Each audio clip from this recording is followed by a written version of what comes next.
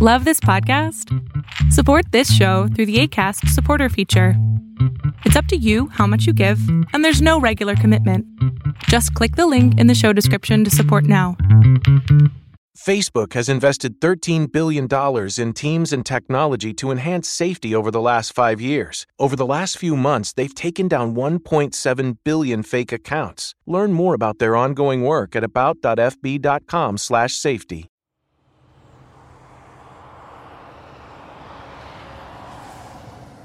Hey everybody, I was thinking about a person from the Bible called Uriah, and Uriah was the husband of Bathsheba, and Bathsheba was the mother of Solomon, along with King David. Now, as the story goes, King David saw Bathsheba bathing, I believe, or he observed her from his position. I don't want to say his castle, but from where he stayed as the king, and he observed her while she was taking her bath, minding her business basically, and he called for her and had her come and stay in the compound, we'll call it.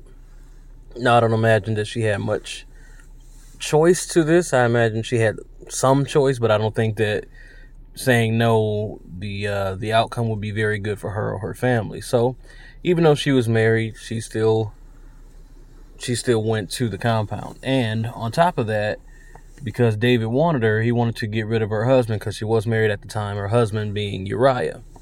So what he did was he sent Uriah to, there was a battle being fought, and he sent Uriah essentially to the front line, direct combat, where he was guaranteed to be in the most intense combat. And he put him there by choice. And of course, what happened was Uriah was killed, and then David took Bathsheba to be his wife, and they had Solomon. What I was thinking about in regard to Uriah was there's not much in the Bible that's told about Uriah. They don't really go into great detail, save for the fact that he was the husband of Bathsheba. And I thought about that because it was so, it's every time I read it and every time I thought about it, it was so messed up, because he was, he was a minor character, and he's not the only one. There's tons of other people, like the prophet Jonah. You only hear his story. There wasn't much about him. But in terms of Uriah, all you hear about him is how he was basically just set up to die, just because he found a wife. He found a woman who was very attractive, and he chose to pursue her.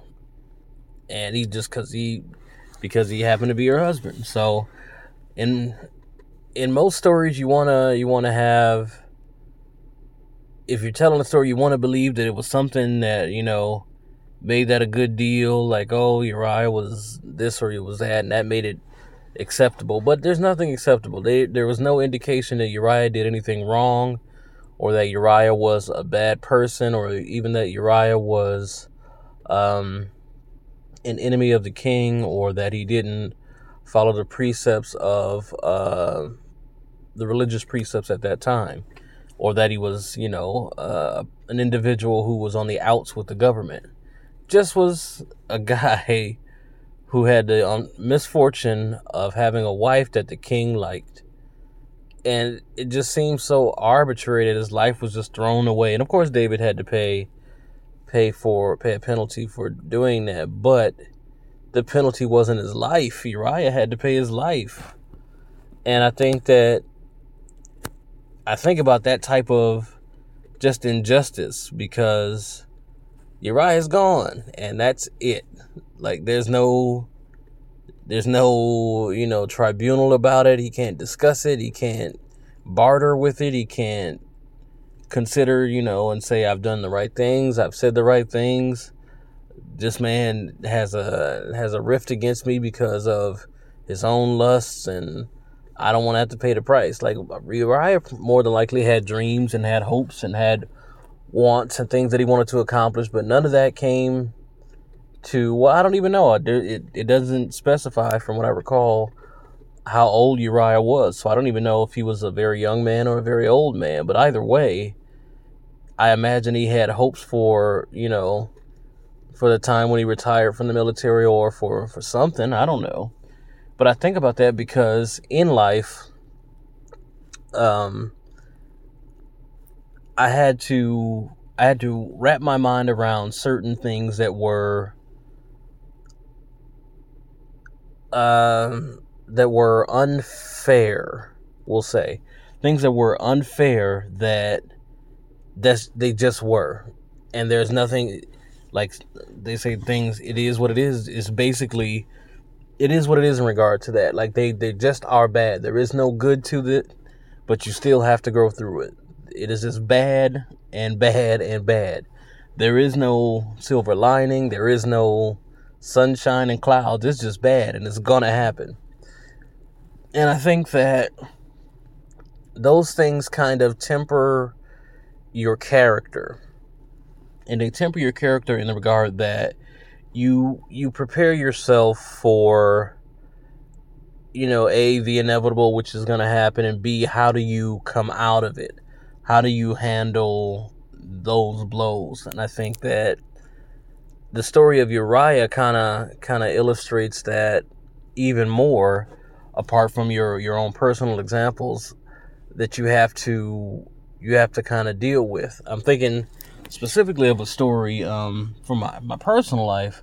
I remember when I was a kid, maybe like 12, 13, something like that, preteen age. I had me and my brother had our own rooms, and we had, I forget what the details were behind it, but for one reason or another, I had the middle room and my brother had the back room. The back room was a little bit smaller than the middle room. So what he decided to do was he drew up a contract that said that I would give him the middle room and that I would take the back room. And me not thinking nothing of it, like I was like, well, whatever, because it was something I wanted, like some game or something that he had, and he said, I'll give you the game, just give me the back. I'm like, whatever. So I signed this contract. So we get home. Mom gets home later in the day, so it must have been summertime or something.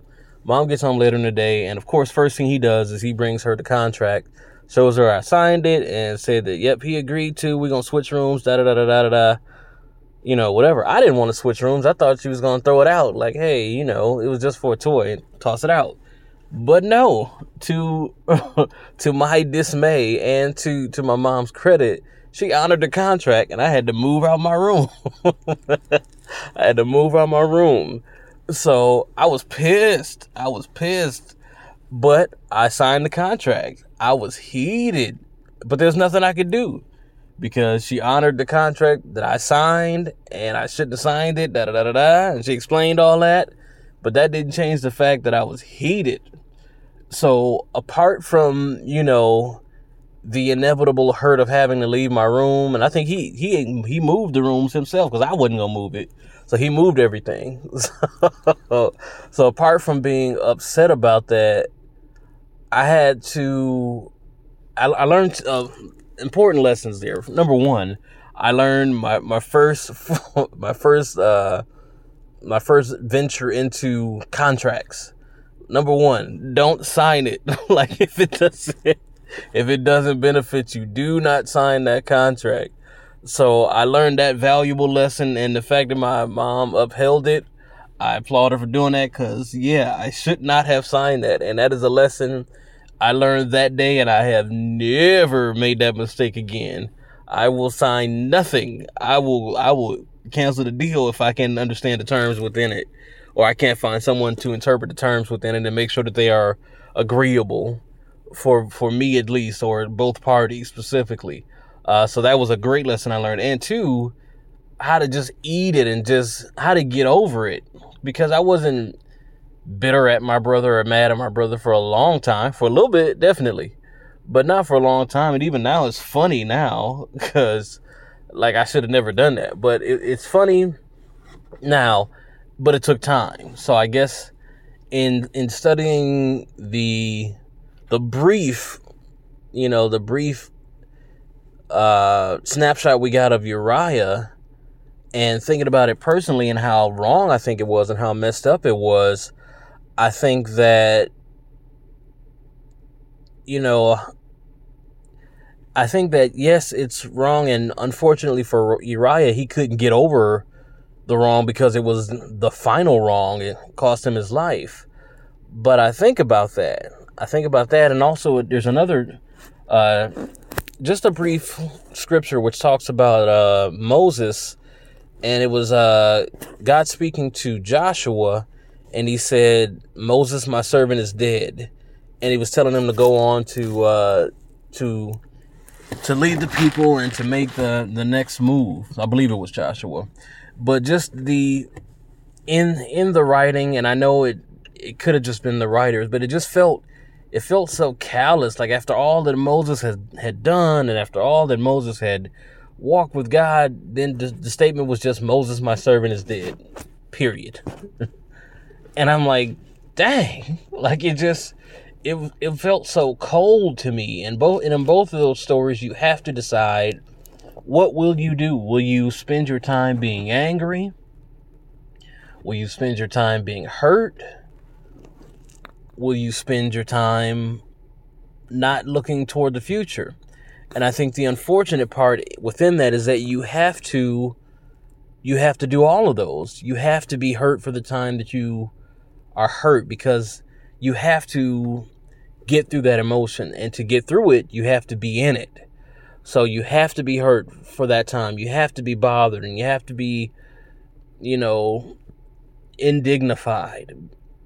You have to have your righteous indignations because of the perceived wrong. Then you have to, as you can, take steps to moving forward, if that's possible. Again, in the case of Uriah, that wasn't possible. But you have to take those steps in regard to moving forward. And I think that's the tough part, to recover after something big. You have to set small goals and push toward the greater goal. But I suppose at that point you may have to reevaluate and write down, what is the greater goal? And then detail the very, very small steps you can take towards sub goals, which of course all point toward the main goal. So I was just thinking about Uriah. It's not the first time I've thought about that, or thinking about Moses, that scripture regarding Moses. And it's not the first time I've thought about that, but it's just something I just wanted to talk about today because it was on my mind, in just how it felt when I first read it. And even when I read it to this day, it still feels, it just rings like, man, dang. So just those thoughts on, recovering from a great wrong. And I could talk more about this later, I guess, because there's a bunch of different facets to it. Thinking about, the persona, or the mind state of God. So that's a bigger topic, but maybe I'll talk about it, or maybe I'll talk about my thoughts at a later date. But anyway, have a great 2021 now. So talk to you later.